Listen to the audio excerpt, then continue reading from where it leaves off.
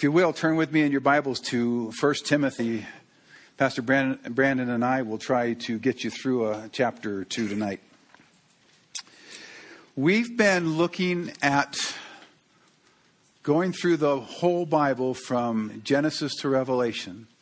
When we got to the New Testament, we took a little bit of a turn in that we're still going through, but not in the way that the New Testament is laid out in a modern Bible.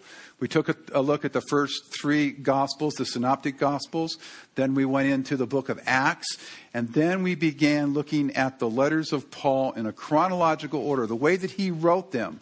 Your Bibles are assembled in a way that it was the popular way of publishing in the day of the collation of the Bible, in that the biggest books went first.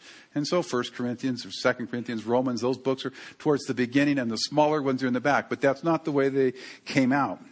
So last week in Philippians, we were getting towards the end of life of Paul and his ministry. And we found out that nothing else mattered for him, for Paul. He says things like, I count all things as lost for the excellency of knowing the knowledge of Christ.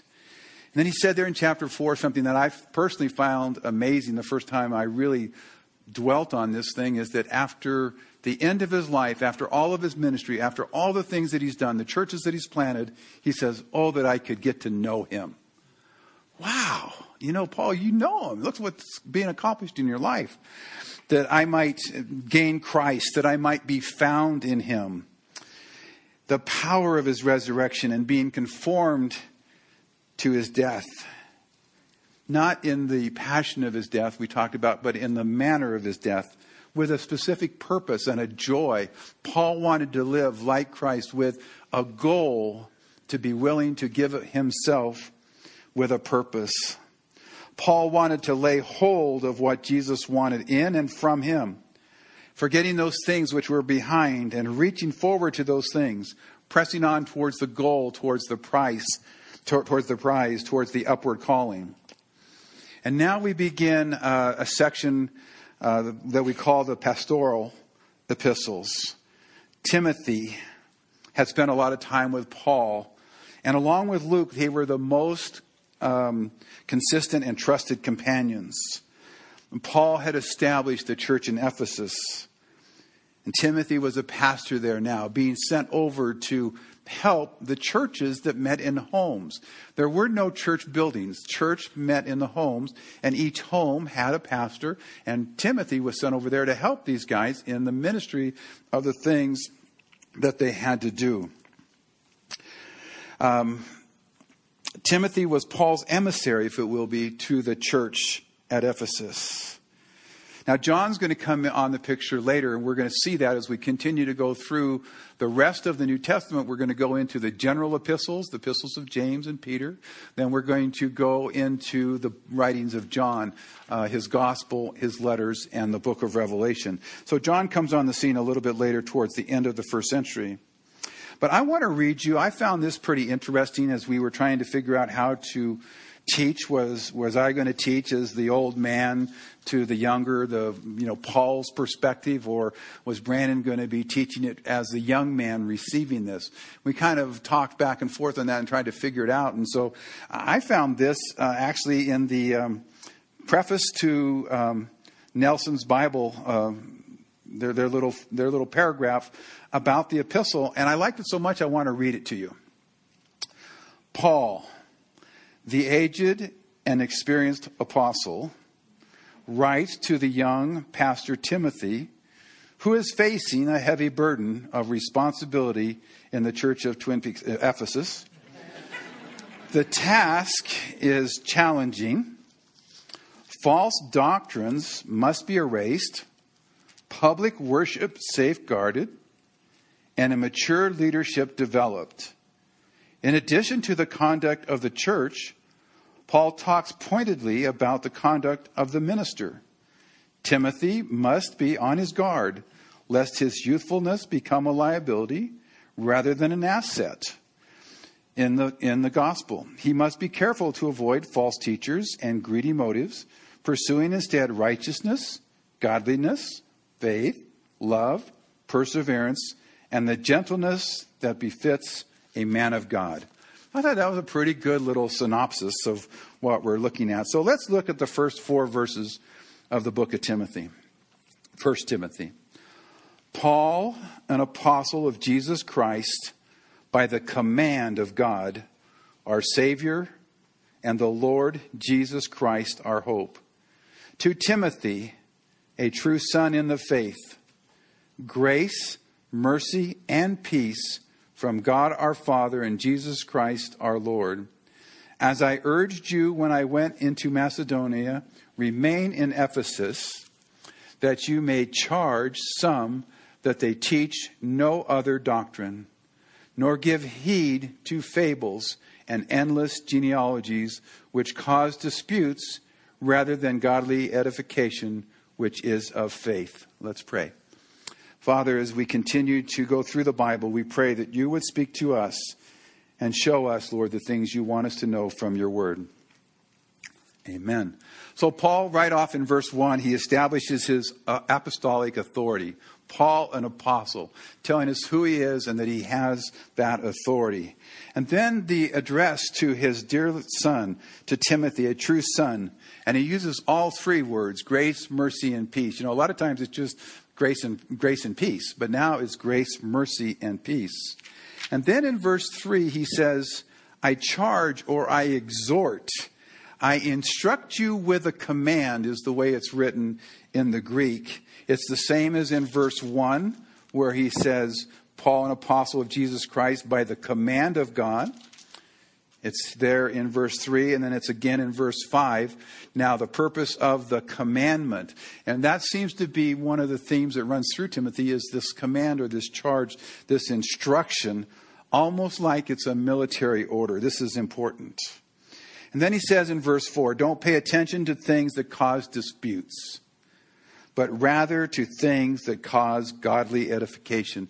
And that is so important. We can get so hung up on majoring on minor issues within the church that we really lose focus and sight of what the major things are that we should be paying attention to. And then he goes on instructing Timothy of what to watch out from false teachers. You know, I remember as a young pastor reading this book, this letter, and realizing the importance of it to be in the ministry and to my life personally. And then how blessed we are to have a pastor who simply taught the Word of God with Pastor Chuck, that he went forward through it over and over and over, exemplifying what I read there. Paul, an aged and experienced apostle. I could say Chuck, an aged and experienced apostle. And I'm glad he's gone home to be with the Lord, because if I would have said that, he would have let me have it. He would have challenged me to a race or some work with a hammer. And who was willing to call those out? Pastor Chuck was willing to call those out who brought bad teaching into the movement. There were a few who came along and they taught Calvinism. And he clearly went up to him and said, you know what? That's not the way. That's not our stand. So why don't you stop calling yourself Calvary Chapel and go ahead and be what you want to be. You want to be a reformer, go be reformed. And that was what he did on that. Other doctrines came in and out. One of those doctrines that came in the church, today you call it the Vineyard. That was a church split. It was a healthy split. The Vineyard went on and has done great things with great music coming out of them. But that was a group of people within the church that wanted to use the expression of the gifts of the Spirit in a way that would become disturbing in the teaching of the Word of God. And Pastor said, go for it, guys. Let me help you. And we actually helped some of those things begin. But he was willing to call that out and to set it aside and move on to keep to the teaching of the Word of God. That's one of the emphases that we see here in the book of 1 Timothy. We've had a couple of those in this fellowship. You probably don't know about it, but we've actually had to sit with some people and say, you know what, that's not what we believe here.